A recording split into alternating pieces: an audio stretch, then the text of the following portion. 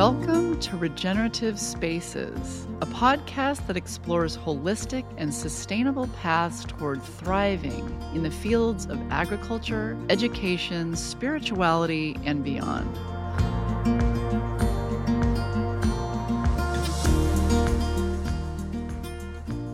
I'm your host, Stacy Police.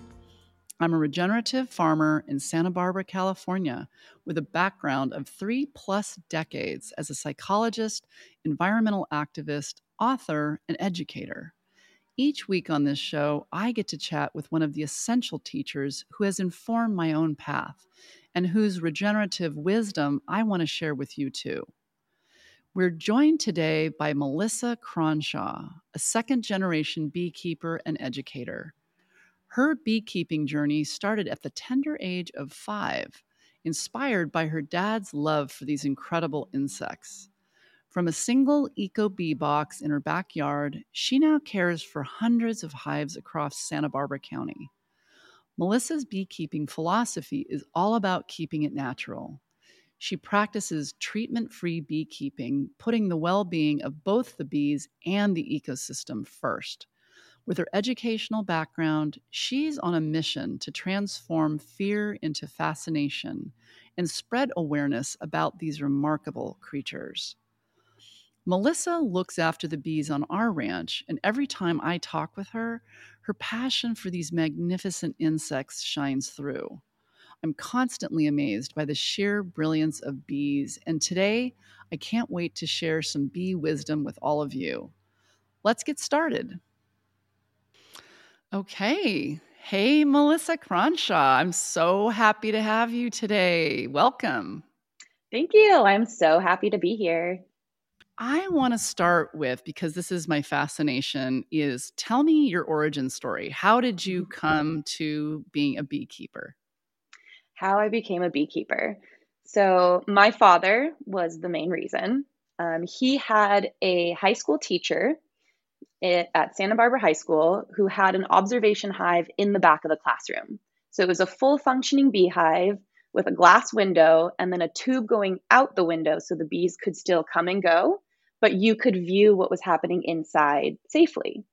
And he says that he listened to the bees more than he did the teacher and caught bee fever, which is highly contagious. And the only way to cure it is by playing with bees. So he went home, convinced his parents, my grandparents, to let him order a beehive from a Sears catalog. This was back in the day when that's how you went about ordering your farm equipment and pretty much anything else. So he ordered a beehive from a Sears catalog. It was delivered in the mail. The mailman pretty much threw it at him because it was quite literally a box of live bees. Oh, wow. He put it up on the roof of his bedroom and just every day after school went and hung out with the bees and kind of self-taught. Unfortunately, that first colony, because it was shipped from Mississippi to California, it didn't survive, but he was hooked and just kept working with bees. He started working with a mentor here in town, Adrian Winter, and from there has just always had bees as a part of his life. Primarily, he was a teacher, but bees were always a hobby. So when I came along, little did he know that naming me Melissa was actually going to be kind of a big deal because Melissa means honeybee. So I didn't really dabble in the bees too much growing up unless I was just following along with him. I also went into teaching. So I became a kindergarten teacher, taught for a few years. I did always have him come in and do his bee presentations. So I always tried to incorporate that a little bit, but ended up finding myself in the principal's office more often than my students. I was constantly fighting against the education system, and basically it did wear me down. So it got to the point where I decided, yes, I wasn't going to change my philosophy. So instead I left teaching and I went into the bees. And now I do beekeeping full time, mostly based around education and mentoring. So I do not do like the big scale pollination, honey extractions, anything like that. It's mostly just education and mentoring. So I do still take bees into classrooms, but now I get to do that back and forth rather than just limiting myself. Right. So it actually, your view of education, you're able to actually be more in alignment with yourself, which I love this. Yes. And bringing still, mhm, well, bringing relevant topics that matter to the earth and to the child into the classroom. mhm. And so Wow. important. Okay. I think that's really where our education is kind of faltering, is that just real world application, and what are these problems and how do we actually get into it and not just look at it in a book. And why does it matter? Why You does it know, that's matter? the thing. Why does this matter? No, that's a big question. And I Hmm. guess what I want to also put out there is I'm aware of the last, I don't know, has it been a decade of, save the bees? You know, what's happening? Why does it matter? Tell us about that. I hate that slogan. I'm going to begin with that. Okay. So, save the bees is extremely misleading, and it actually has contributed to a problem that we're facing now. And the problem is that we actually have too many beekeepers and too many honeybees. So, unfortunately, when everybody hears the term save the bees, your immediate mind goes to honeybees because that is what's most Right. popular. That's what everybody Totally. knows about. And because of that, people have done phenomenal jobs at saving honeybees. But what they don't always understand is that in the world, we have about 20,000 species of bees, and honeybees only make up about 20 of that. Okay. 20,000 species of what can be called a bee, and that's not even including non bee pollinators. Mhm. So, Okay. just in the bees, we have mason bees, miner bees, leafcutter bees, longhorn bees, sweat bees, bumblebees, carpenter bees. There are so many. And just last year, we had 8 new species of bumblebees added to the endangered species list, 4 of which only live in Hawaii. So these are the bees that are actually at risk. But when people hear the slogan, save the bees, unfortunately, that limits a lot of that mindset to just honeybees. Okay. In my mind, being what it is, I think, is that because honey is a commodity and our culture is oriented towards commodification. If I can buy something or sell something around it, does that make the what I hear called European honeybee, and I don't know if that is correct or not, but that makes it more of what we think about in our society because that's how we're oriented. Is that a thing, or am I making that up? No, that it definitely does play a role, because one of the reasons why honeybees are amazing is because they do more than just one thing. So we can use them for pollination, but then we also get these byproducts from them, which is honey, wax, propolis, even the bee sting therapy, apitherapy, that's huge too. So there are a lot of other components that can be utilized by honeybees that other pollinators don't offer. So, for example, miner bees, they're a solitary bee. They live in the ground. So they're not as easy to maintain as honeybees because it's not a large colony made up of thousands of little creatures that are all working together. Where if, something happens to one, there's still a whole colony that can regenerate. Miner bees, they are individual bees. So if one dies, that's it. So they're much more sensitive than Interesting. honeybees and don't So offer these other items. So, not all bees are as unified and communal as honeybees. Is that what you're saying? Yes. So honeybees actually fall into a different category where they're considered eusocial, which means they are of the utmost highest level of social creatures. Some even consider them more socially adept than humans because of their ability to work together collectively as one. So bumblebees fall next in line under honeybees in terms of their social hierarchy. Bumblebees are considered social creatures. So they do live in small colonies. Honeybees, you're looking at like between 30,000 to 80,000 bees. Bumblebees, about 200. So still nowhere near the same capacity, but they still are social creatures. The difference too, though, is all of the worker bees will die off in the winter, and only the queen bumblebee will hibernate through to the spring. So again, if that one queen, if something happens to her, that's now an entire colony that has died. Whereas with honeybees, if something happens to their queen, they can typically create a new queen and rejuvenate themselves and just keep going. Oh, wow. So when we say save the bees, honeybees are actually extremely self-sufficient and for the most part can save themselves if, if there are not. Sorry. They can, for the most part, save themselves. Other bees, however, they are not as resilient. And so that's why when we say save the bees, those are actually the bees that we should be supporting, not honeybees.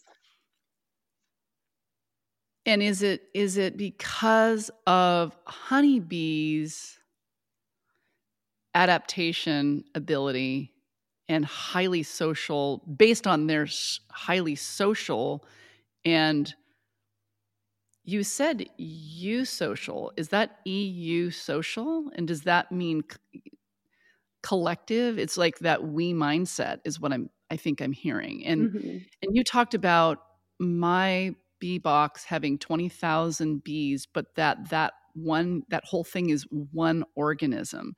So is it because of how they operate that makes them more resilient? So in terms of who we have to worry about, there's nothing wrong with honeybees. Yay, they're not hurting anything. It's just there are other species of bee that are more endangered. And what might be some of the ways that we can help in that cause? Yeah. In honey or other kind of bees, is there Mhm. any, what can we do? Yeah. So like I said, honeybees are not in danger, but that doesn't mean we need to be, killing them or anything. The Right. worst thing that they do is they just create more competition for the native bees. So it Oh, is actually a good practice to scale back the number of beekeepers that we have in an area, because the more beekeepers we have, that means more honeybee colonies that are in an area. And there is such thing as, over tipping the carrying capacity. The carrying capacity is what an ecosystem is capable of sustaining in a healthy way. If you overtip one species of something, it throws off the balance. So having too many honeybees creates too much competition that the other bees just aren't as strong or as resilient to counter. Honeybees, because they have such mass numbers, they're out there just working the fields, doing a great job. But ultimately, what we could do is just scale back the number of honeybees to give those other bees a little bit more of a possibility at foraging. So the next best thing to do then is to provide more resources, plant more flowers. That's ultimately what the pollinators need, are more resources. huh. One of our issues is monocropping. That is harmful for the bees because that's giving them just one food source. Yes, there are some bees that only pollinate one food source, and those are great bees that, in that ecosystem, let's work with them. Honeybees, bumblebees, they need a variety. They like to work, they need a plethora to create that healthy biome in their gut. So by planting not just one species, but having a variety is also creating just healthier, stronger bees. That's so So interesting. And less beekeepers. well, so here's the thing, is that we have always, as far as I know, brought in a group of bee people, and they bring their bees from the Midwest or wherever. They set up bee boxes on our ranch during the flowering season. And because we have a monocrop, we grow avocados here, we need bees. So they put boxes all over the ranch so that it'll pollinate our avocado trees. And what you're saying, and all of a sudden, what I realized is as soon as they're done, they pack them up, ship them off to somewhere else where there's another crop that's flowering. And there's a substantial die off, I think, when they get moved. I see that. And I've started to see them as bee slaves. That's what I'm calling them, is bee slaves. We just ship them around, work your butts off, and then we're going to take all of your honey. Yes. But what you're saying is this practice is actually crowding out the native species or the non-bee pollinators that actually we want to cultivate to make, is it a healthier ecosystem here at the ranch if we don't do this targeted? Because what I've been told is that there's no way you're going to get enough pollinators to pollinate all those, if we've got 16,000 avocado trees, you're not going to get that done. You're going to need a leg up. Okay, fine. But we might scale that quantity back, or how would you advise me on that? So this actually brings up an interesting topic. There's a really great article in the New York Times called "The Beekeepers Who Don't Want You to Keep Bees." And what they mention in that is that, like you said, with your agriculture, that you need to be bringing in these pollinators to make sure everything is pollinated. So you're bringing in these bees. There's a great quote that I'm just going to read from this. And it says, that's an agriculture story, not a conservation story. So what you're focusing on is the agriculture aspect and not so much than the overall conservation of the whole ecosystem. Now, you can't say there's anything wrong with agriculture, because what that means as a word is that producing food, we need agriculture. We need agriculture. It's the type of program you practice. It's the systems that we have in place that have created harm. And that's where we should be refocusing and kind of reestablishing what practices we should actually be using moving forward. So this idea of having large scale areas with one type of plant means then you have to bring in large pollinators to hit that crop hot and heavy. When instead, what we should be practicing is how can that ecosystem be sustainable year round on its own cycles, utilizing what lives there. Or maybe, there are places where there are migratory creatures that come through. But ultimately, honeybees, they're not a migratory creature. We are creating them as migratory by moving them around. When instead, there are, just here in California, 1,600 species of native bees. Wow. So there are so many others that if you offer them a safe and prolific space to live, they're going to do their job, and they're going to work with their other species that do their job. And collectively, it's the whole ecosystem is now working together rather than just isolating one species of crop or one species of pollinator and then trying to get things to come together. Naturally, it already has its own. Gosh. And it's so interesting, that human intervention notion that humans have to make all this happen when nature actually has a lot of things figured out. Nature doesn't have monocropping figured out, but maybe more biomimicry in general would be the way to go. And what I think, I just want to make sure I'm hearing you, is we need two things. We need food resources, which would be flowering plants, and we need habitat. What is habitat? Because I think of Winnie the Pooh, and he's always got bees living in trees. But what would the habitat? I mean, you mentioned one type that lives in the ground, but how might we cultivate more habitat for bees? Yeah. So that would begin with providing food resources. So the flora that they would need, draw them in. And then luckily, we do live in a day and age where there are other types of hives that you can buy. So you can actually buy solitary bee homes. Again, they're not the same as the ones that we see that honeybees live in, like the big white ones. Nothing like that. Most of them, if anything, are like little bamboo tubes, because they mimic just a little hole. So some of them are just a box with hundreds of little tubes in them. And that would be offering the bees their nice little nests.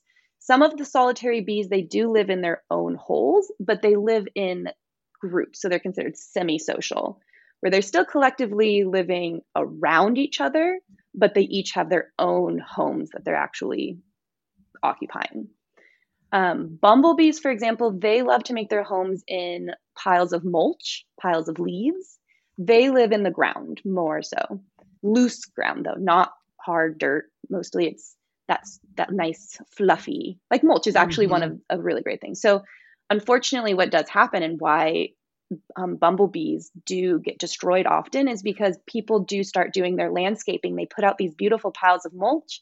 A bumblebee colony will move in the wintertime when it's just that one queen hibernating. If that pile of mulch needs to get moved or used, that habitat is now gone for that colony. Okay. So having just specific places that are going to stay year round is creating a safe habitat for these bees. So leaving a pile. So if I've got 3 inches of mulch covering certain sections of whatever, or citrus or this or that, that's not enough. You want a pile to make a habitat. Yeah, so if you have some extra, just leave a few piles A few piles. around. When you have the piles, that's now offering a home. And when it's next to a beautiful plethora of flora, that's creating resources. So now bumblebees, when they're in the area, they're more likely to stay and utilize that area because you're offering them what they need. Oh my gosh. Okay. This is mind expanding, I will say. And I will say my sister just was here visiting and she gave me a bee box with the bamboo tubes for mason bees. And Mm-hmm. it said to put it on an east facing wall. It's small. I mean, is that enough? I mean, you can get bigger scale things too. Well, again, it's most of these other bees are either solitary or semi-social. So they really don't need that much in terms of their space or their home, the hive. It's really more about just the collective ecosystem that they're occupying. So again, Right. having that home, the flora, everything is what they're going to need. Most of their colonies are not very big, but most other bees, like minor bees, are actually much more prolific pollinators than honeybees. So technically, you don't need as Really? many. You don't need as many of them because, like one mason bee can pollinate 95 times more effectively than one individual honeybee. So Wow. you don't need as many of them. You actually need fewer.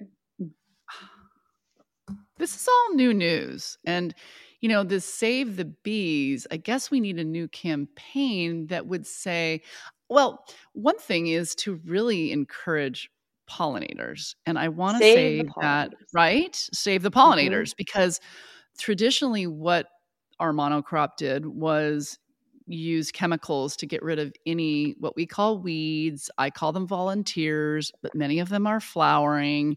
And actually, now we leave those as much as we can because those actually provide food and resources for the pollinators. Because I don't know all the reasons why we do that. I know I don't want chemicals, but this is all a dawning awareness that actually, one, Mother Nature is modest and she likes to be covered. So leave whatever's green on the ground if you can. That's one thing. And bare ground evaporates at 85% and covered ground at 12. So that's another reason. But what I'm also hearing is all those flowering volunteers, shall we say, are really healthy and good for the trees in the way that it's got pollinators. Now, what do pollinators do for my avocado trees or for anyone's anything when they're not flowering? When my trees aren't flowering, is there still reason to have all these insects? So it's still part of that ecosystem. And the natural world works on cycles. So the flora, that is cycling when it needs to be pollinated. So again, it brings us back to having, that all the different kinds. So that way there's always something that is pollinating or that Mhm. is, offering Mhm. pollen. So the bees and the pollinators that are in that area, they're going to always have a food source, hopefully, which is going to create that sustainable or even regenerative ecosystem. Because Mhm. yes, they might not be pollinating the avocado trees, but if you had other things that bloom at a different season, that's then going to create a whole nother food source for you and I as well, instead Mhm. of just having that one monocrop. There are also other parts of the trees and plants that bees do utilize. So they do go for pollen and nectar, but they also actually go for the resin, the tree sap. And that is a very important part of a bee colony as well. They use it, they make a substance called propolis. Mm, Propolis is also something that we can utilize. It's ultimately what it is it's an extension of the bee's immune system. So they do have an internal immune system like we do, but they also have created this substance that they coat the outside of their immediate colony. So the inside of the wooden box will have a coating of propolis on it, which is almost like for us, it would be like our layer of skin, where it's just this okay. extra entity that is creating protection from any pathogens, pests, parasites, that kind of thing. So they will utilize the trees for the tree sap at different times of year. And that could be when the tree is blooming, or it could not be when the tree is blooming. Wow. Okay. This is so much that we don't know. Do you teach this in classrooms? I do. I will also say first that, especially with bees, I always say the more you know, the less you know, because it is Okay. kind of like a rabbit hole of you learn one concept, but then it creates these questions, and it's like, oh, it's a never ending rabbit hole. Right. But what I do is I do mostly mentoring and education. So part of that is going into classrooms. I have observation hives. So I take bees into schools and organizations and teach them about the lives of the bees, as well as what we can do as humans to continue this relationship with them in the most Mm. healthy and productive way. God, I love that so much.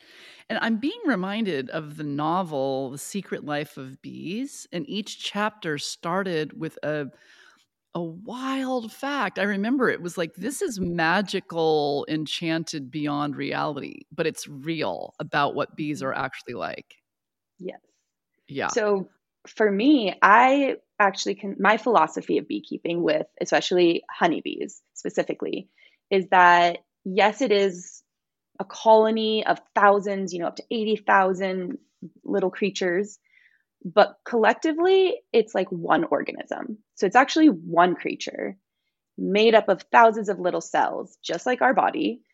The difference is that the cells are a little bit bigger, so you can actually see them. But Hmm. ultimately, it's still working together as one creature. Mm. So each beehive does develop its own personality. They have their own behaviors. They go through their own daily cycles. So bees every day have an orientation flight where it's the time of day when all the new bees get to leave the hive for the first time, and they have to just come out and they fly in a bit of a figure eight pattern just to orient themselves. Where is their home? And then they get to go off into the world. But every day, a beehive will have orientation.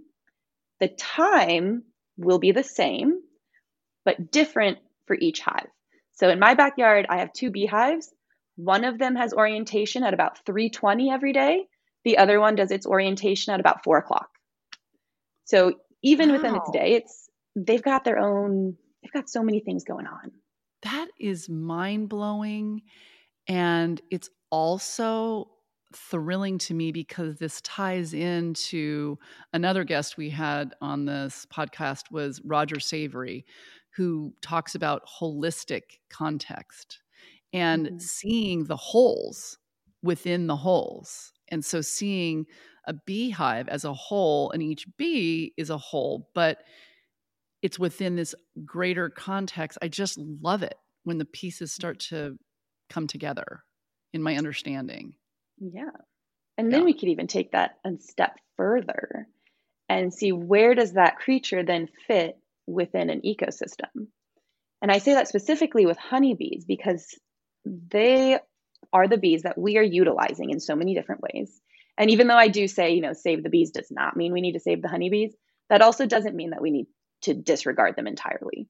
We still need to also, I believe, shift our practice with how we work with them to also, sustain everybody. So in nature, these bees typically would be living in trees. Now that's creating a relationship between this bee colony and the tree itself, because the tree is also a living creature. Then there are also all these other insects that come into play. And our beehives, it's almost like we've removed them a little bit from nature Mm. and we've isolated them. Because as I Put them in started off, condos, kinda. They're in mhm, condos in an and urban not environment, kinda. And not just that, but we've also completely isolated them in the sense that, as I started off this conversation today, telling you about how I put an ant protector on these beehives. So there's a moat below them. So there's an ant protection. So it's kind of like they're now suspended in their own little bubble. Nothing can touch them. But again, if we look at this collectively put into a tree, there is no natural ant protection because, the tree might have multiple holes. But there's some kind of a relationship for the most part that there are a lot of beehives that live naturally in the wild, and bees aren't a problem. For us in our ants are not a problem. Right. For me as a beekeeper, ants are a huge problem, and I'm constantly fighting against them because if the ants do cross over my moat, they can just go in and overtake a hive and the bees will leave.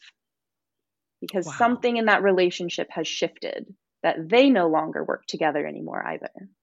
So ants are so little that bees can't sting them. Yeah. That's an enemy?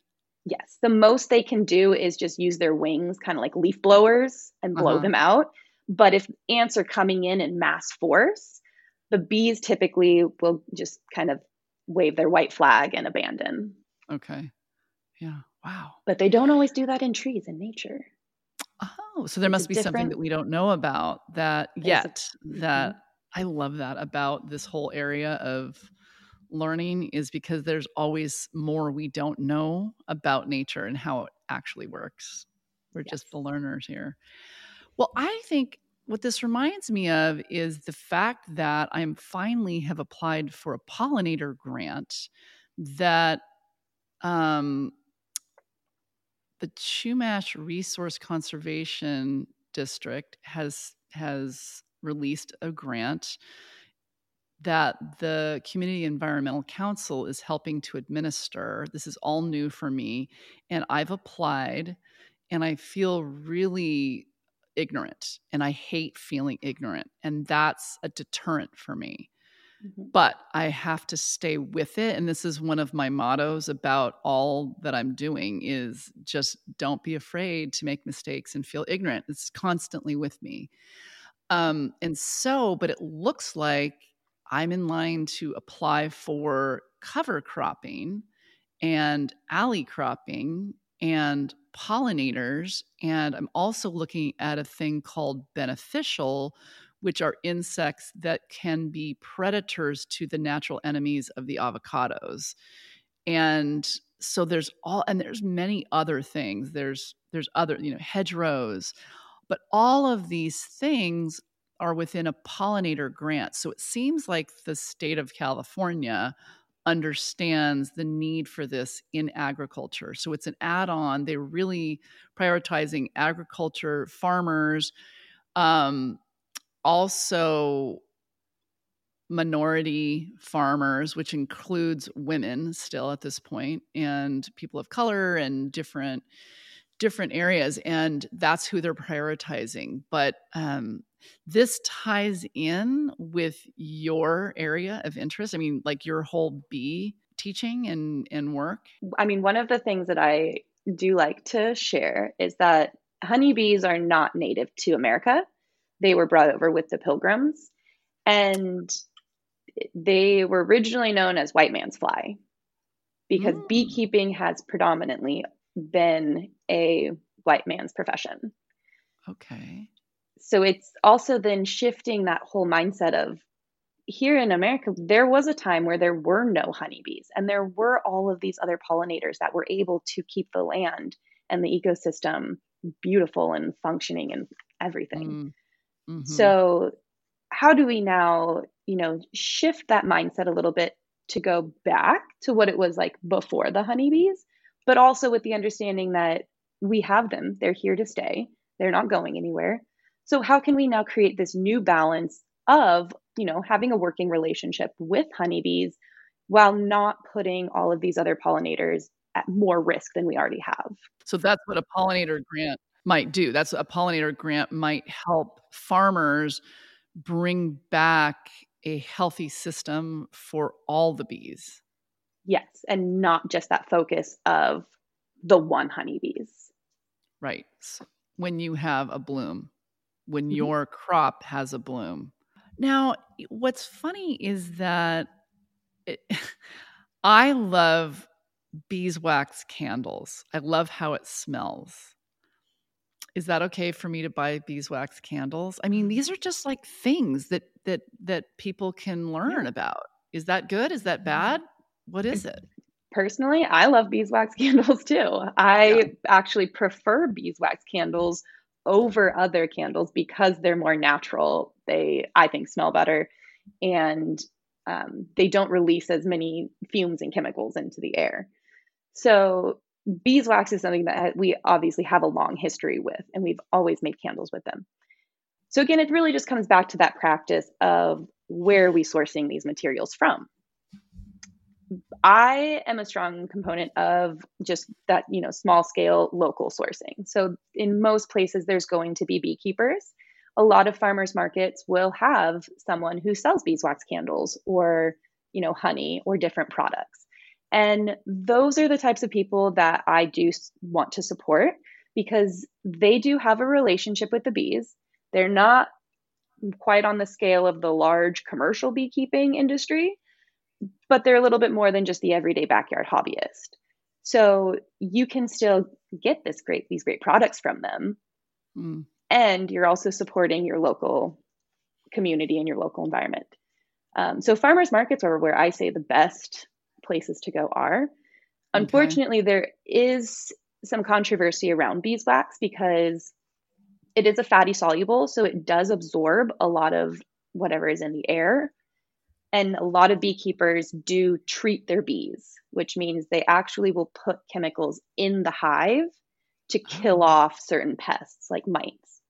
Unfortunately, what that can do is that can also, for some people, they say that taints the beeswax then because you're putting, it's either formic acid or oxalic acid. You're putting that in the hive and you're basically fumigating it. Right. Also, with just the regular commercial use of pesticides that are constantly being sprayed around, that's getting put onto the nectar and the pollen, which the bees are then consuming and then producing wax from. So there are some people that say that there really a lot of beeswax these days has been tainted through the use of chemicals and pesticides. And there's only certain regions, I know like Brazil is one of them, where they have really high standards on their what is allowed to be used just in everyday use. So their beeswax is considered more pure because it's just less exposed. Unfortunately, our Okay. beeswax here, you can go to CVS and get Raid or Roundup and just spray that anywhere around your house. And I say those two specifically because they are two of the most harmful to all pollinators. Okay. And that's a great thought. And I was just going to get to that because I was going to say our neighbor farmers are purely conventional. That's how they would describe themselves. And they spray something called Agrimex, and it's for mite. And my concern always is that there could be drift that might get to our bees, our everything. I mean, the creek between us. And I understand that there's a whole, that big ag chemical orientation is still really prolific and prevalent in our farming culture here. But in the meantime, it seems all these pesticides. So, pesticides, are they killing bees or are they?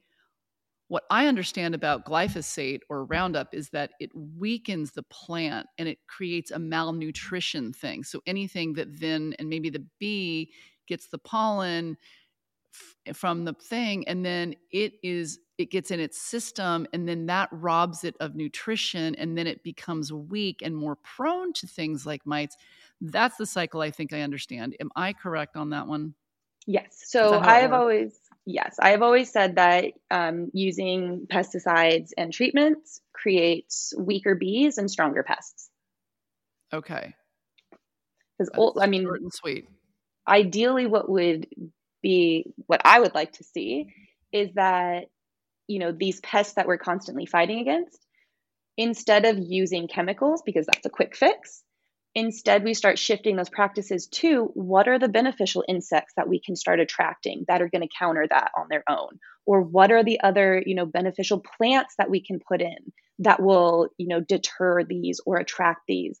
Nature always has a solution for its own problems.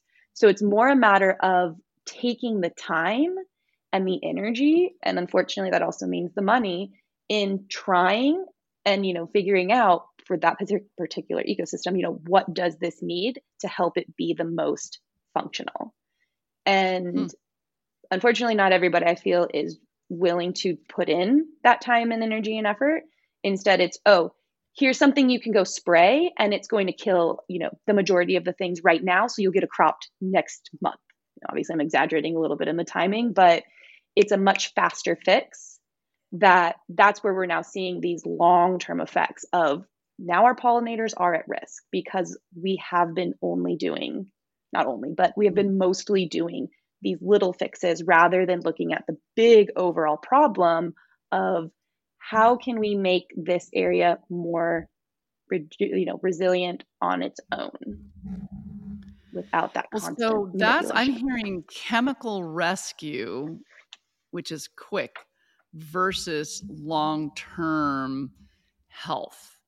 Long-term solutions. Because there's always going to be a new problem.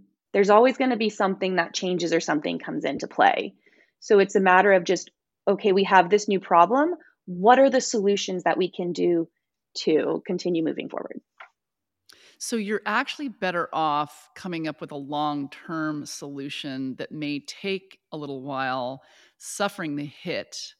Like again, not everyone has a commercial agricultural entity like I do. But in our case, we had thrips coming down the pike, pretty significantly. And we're going to take a hit. And we just need to now find out how we can market our avocados that are suffering thrips, which makes them ugly. They're still perfectly good avocados.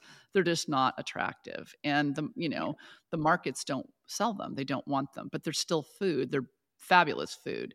So I'm trying to find new ways to market that food that's perfectly good.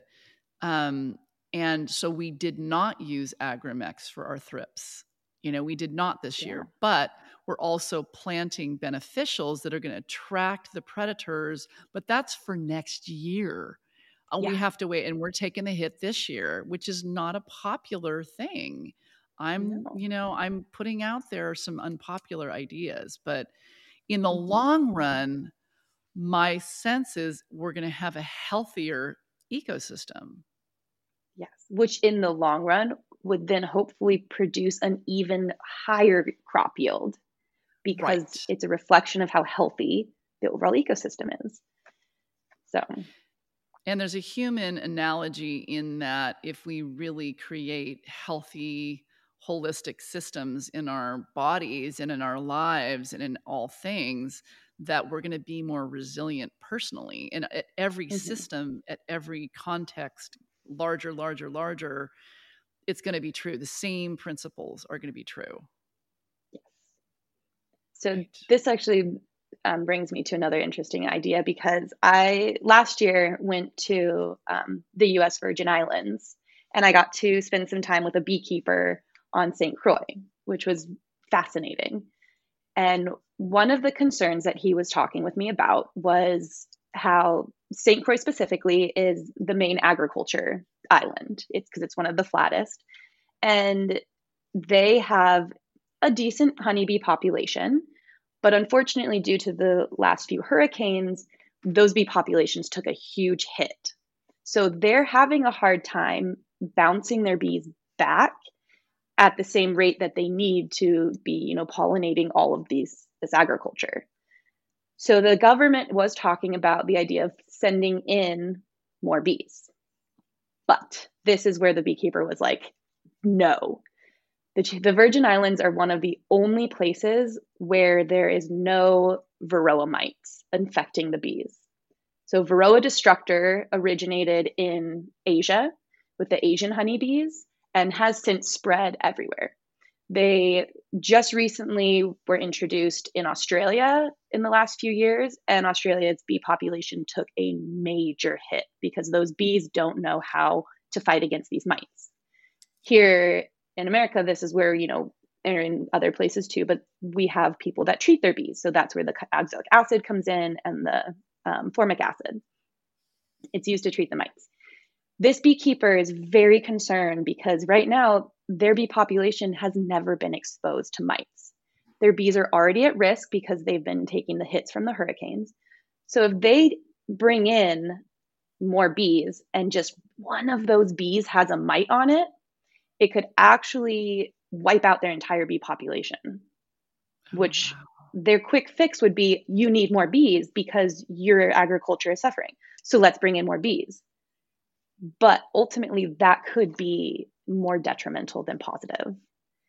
So there is this, idea then of what can we do right now without having to import bees? What can we do with our population to help everybody and not put people at risk or bees? Wow. So when you make a decision, you can't do just the quick answer. You really need to take the thinking downstream, upstream, all around, bigger context, all think through it before you make a jump decision. And because it can have huge impact. Yes. Yeah. Wow. Wow. And it also...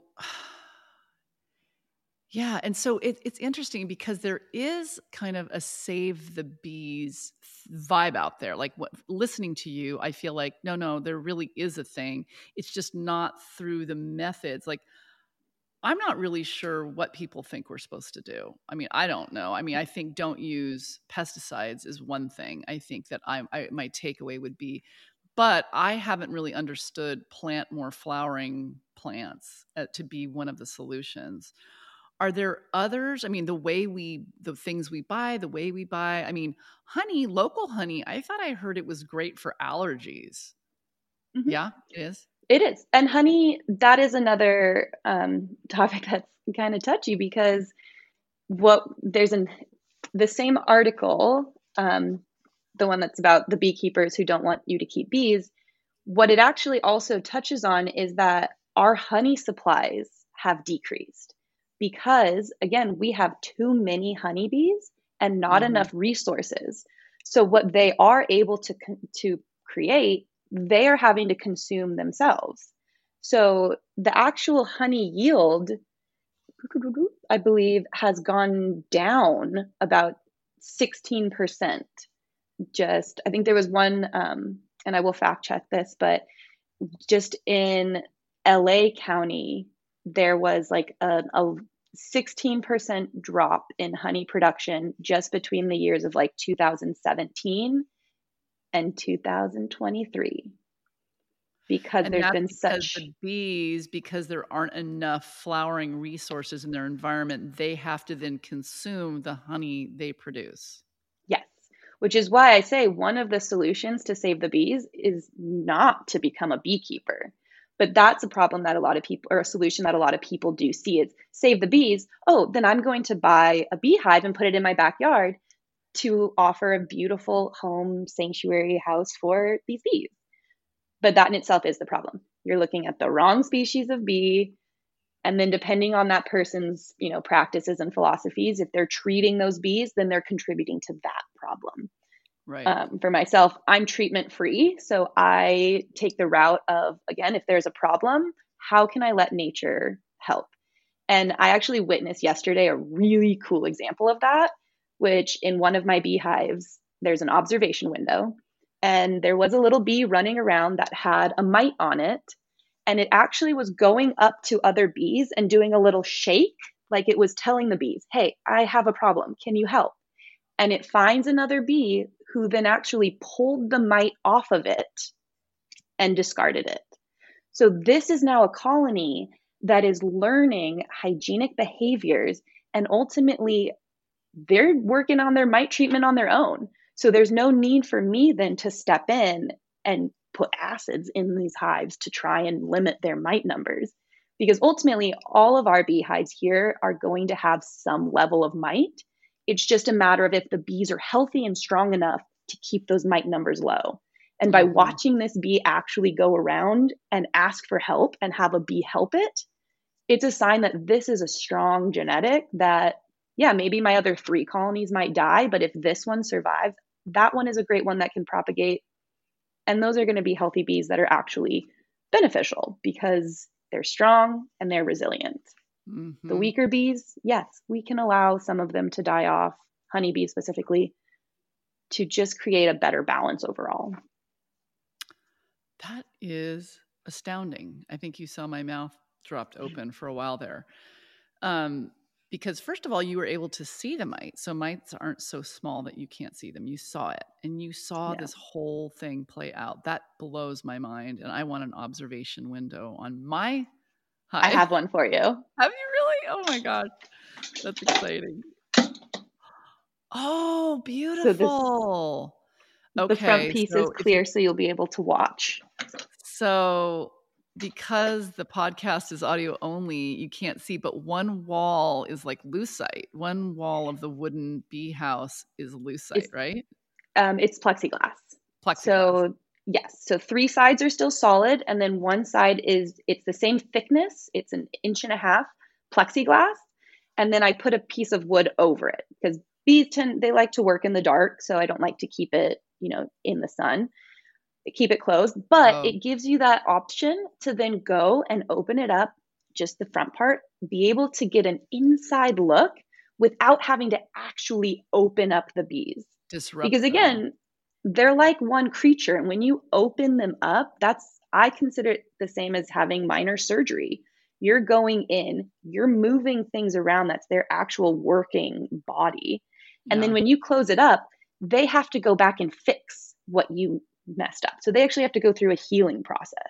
This removes that. It takes away that stress, and it gives you a way to observe your bees and only go in if absolutely necessary. So it limits the amount of stress that they go through, which ultimately is just going to help them be happier and healthier. Great. This is exciting. Well, it also reminds me that if anybody is listening and wants to get bees, it's like you definitely need to have a bee suit. And you helped me I found one on Amazon, and you were really clear with me a couple of days ago, thank goodness, because you said any opening the size of your finger, a bee could get inside your suit, and then you have a bee in your bonnet, and that's not pretty. No, and that term comes from a reason. Yeah. Well, last night when I was out there trying to write my knocked over hive, I had put my suit on in the dark, but I had that in mind. And so when I did try to right the ship, there was one bee that it was buzzing loudly and followed me and stayed on my suit and thank God it did not get in. But does that bee have a role, and are they boys or are they girls, or what's the deal? That is a woman. The worker bees are all girls. This time of year, actually, there aren't very many men, which we call drones. There are not very many drones in our bee colonies at this time because their main purpose is to mate with queens, and the queens, that typically happens in the spring. So at this time of year, if there are any drones, there might be a few because, again, you never know if something's going to happen to a queen. So you might want to keep a few on hand just in case. But ultimately, the workers are the ones that are doing everything. And so any resources, any food, they need because they're the ones expelling energy. So this time of year, the men actually get kicked out if they don't feel they have enough resources to sustain everybody. That bee particularly, she was one of the guard bees. So her job was quite literally to try and deter you from whatever you're doing. They can't differentiate necessarily if you were still going to be a predator like the bear, or if you were going to hurt them or harm them. So they were already stressed. They had been knocked over. So she was just like, leave us alone. That's what she was trying to very loud and clearly tell you. So if you didn't have your... Yes. Yeah. If you didn't have your suit on, she would have stung you because that would have been her ultimate way of saying, no. But because you did have your suit, she was trying every way to still get the message across. And the other day when you had opened up the hive to look at a few things, and there was a guard bee that came towards us. We both had our suits on, and it hovered in front of us, checking us out. You were saying it's like she's trying to decide, are we friend or foe?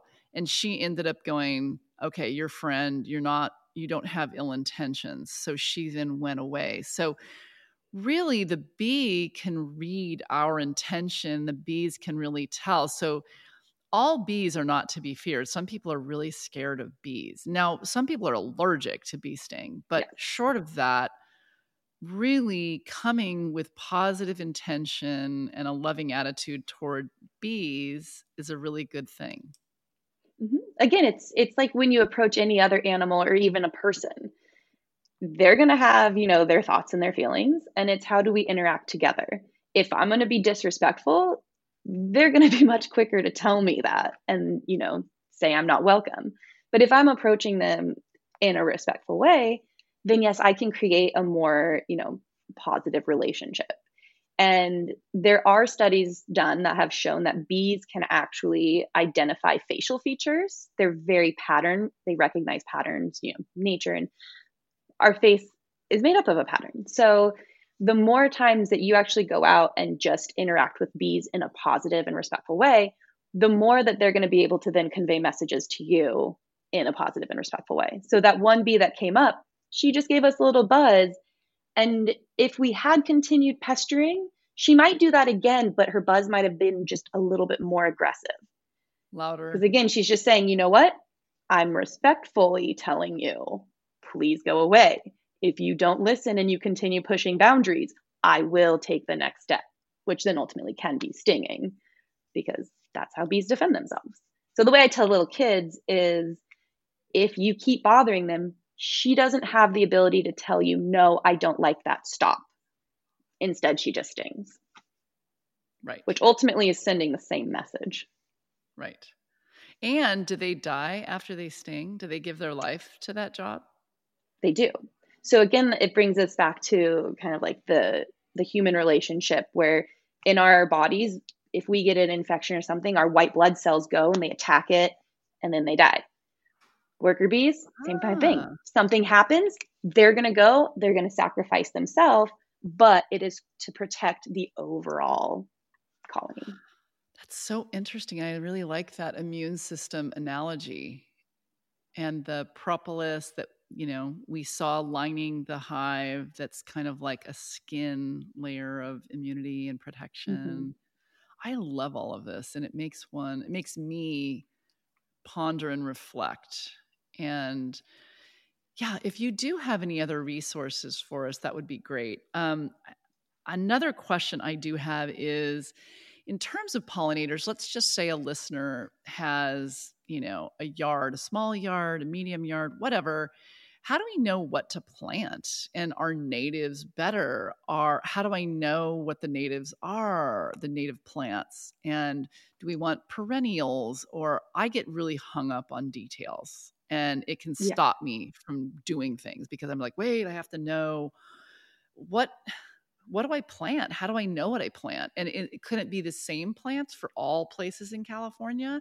Or is my area specific? Or what do you know? It's very region specific. So we have different climates, and in each climate we have, different plants and animals that live. We've got the, rainforest, jungle, Mediterranean climate, all these different areas that are very unique. So it is a matter of doing a little bit of research and just knowing what is native to your area. Luckily, there are a lot of books and resources now. There's a great little field book that we got from the University of was it Cal State Davis? UC Davis. UC Do you mean the Davis. Gordon Frankie little? Yes. Oh, those are brilliant. Yes. I'll those put are brilliant. If I can put a link on that one too, if anyone's interested. Yes. And what I actually really like about his work specifically is that he does focus mainly on native plants, but he doesn't discard invasive plants altogether. Because a lot of these plants, just like honeybees, they've kind of passed the point of being invasive because they are here to stay. Mm. So they're, of course, never going to be endemic because they're not from this area. But they're kind of in that middle ground now where it's more a matter of just making sure that the levels aren't over tipping that carrying capacity. So yes, we can have some natives, some non-natives, but every ecosystem and every environment is going to be very unique. And that also I can say based on honeybees, when I move bees, if I've relocated one from even Goleta to Carpinteria, sometimes they don't survive because that ecosystem is just different enough that they're not able to, pick up where they left off and keep going. It's just too much of a traumatic move for them. So same thing had happened with my dad when he first got started. He got bees from Mississippi. They only lasted a couple months and then they died. So regions can be very unique and specific, or they can be a little more broad, but it's about the species that you're bringing in. Maybe they're going to survive, maybe they're not. But again, now we're looking at that time and that energy, kind of a trial and error, but there are a lot of resources to just helping it started. I do know for a fact here, our bees love purple plants, lavenders, sage, those kinds of plants. The bees are all over them. Ichium, Prida Madeira, that's not a native plant, but again, it's a huge pollinator plant. So bees of all species greatly enjoy it. Oh my goodness. And there's a Mexican sunflower that Gordon Franke tells me he loves for bees in this area. Well, I'm wondering. Go ahead. There's another plant too that my dad has in his backyard. It's African starflower. Okay. I have seen more pollinators on that one tree than pretty much anywhere else. Just the other day, we counted 6 different pollinators. There were monarch butterflies, minor bees, the honeybees, and then a carpenter bee came in. There were so many, all on this one plant. Wow. So butterflies are pollinators. Yes, butterflies are huge pollinators. So much to know. Well, we have hedges. Eric Nagelman, the brilliant landscape designer, put rosemary plants as hedges. So we have, and they have a purple flower. They're constantly buzzing and fluttering. And that's the thing.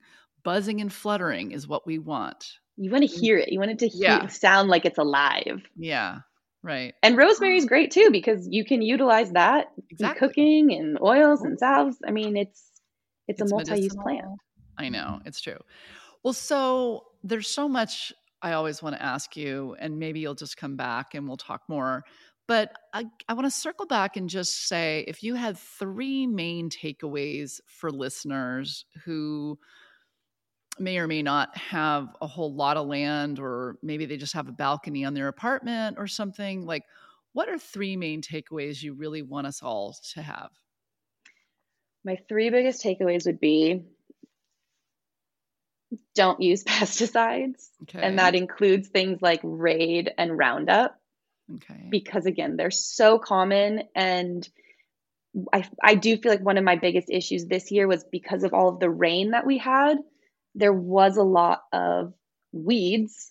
Again, I don't know where the term weeds really originates from, because we're the only ones that consider these plants weeds. Right. Otherwise, the pollinators and the animals are just like, it's another plant. It's fabulous. Yeah. I do believe because of the rain, a lot more people were spraying their lawns this year. And I did unfortunately lose some of my hives to poisoning, which because of the way that it works, I can tell that that's what they succumb to.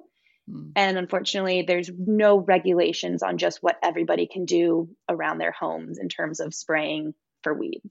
Okay. Roundup. So that's not a pesticide. That's a herbicide. Herbicide. Too. Yeah. Herbicide and pesticides. So herbicides, insecticides. Or eliminate those. I'm going to take you one step further and say herbicides, pesticides, and insecticides.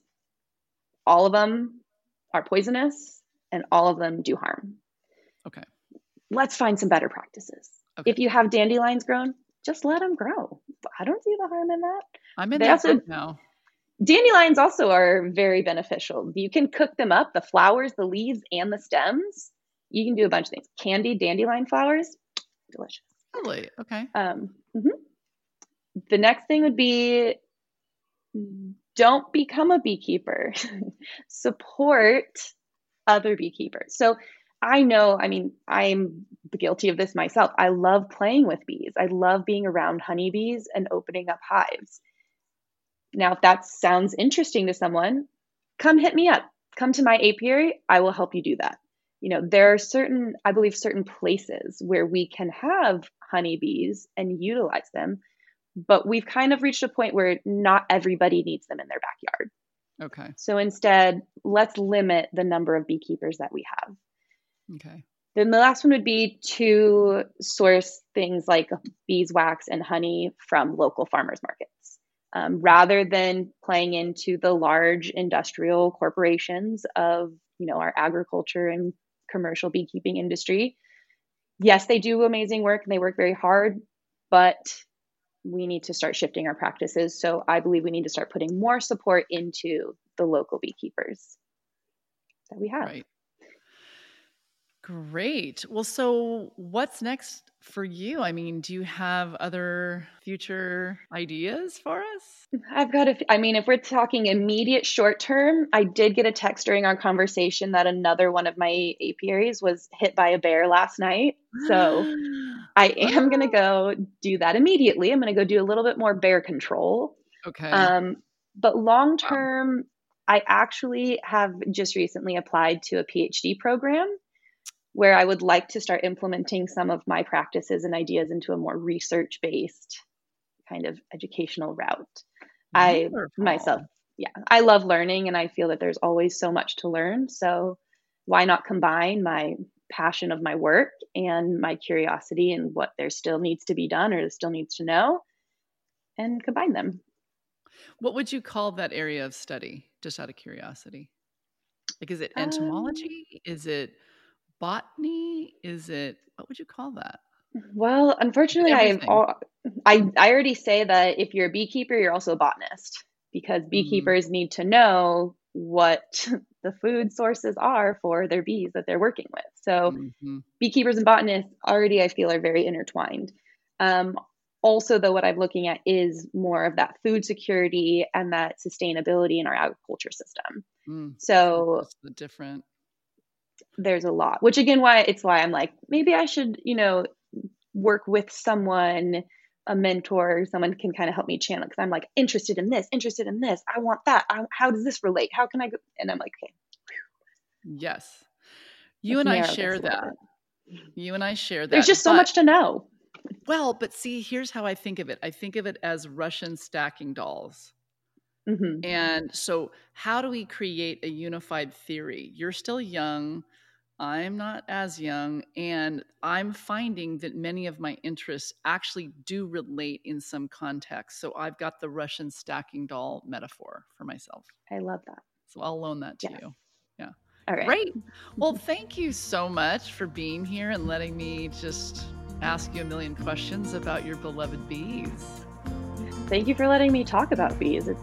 I never get tired of it.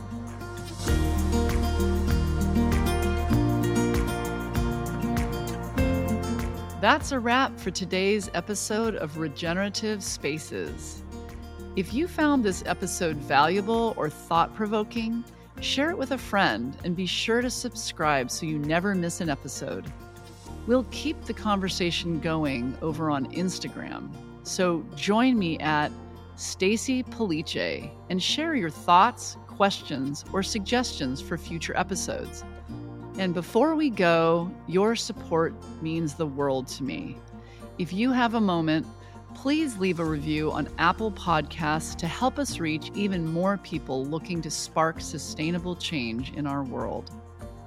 Stay curious, stay inspired, and until next time, this is Stacy Police, and you've been listening to Regenerative Spaces.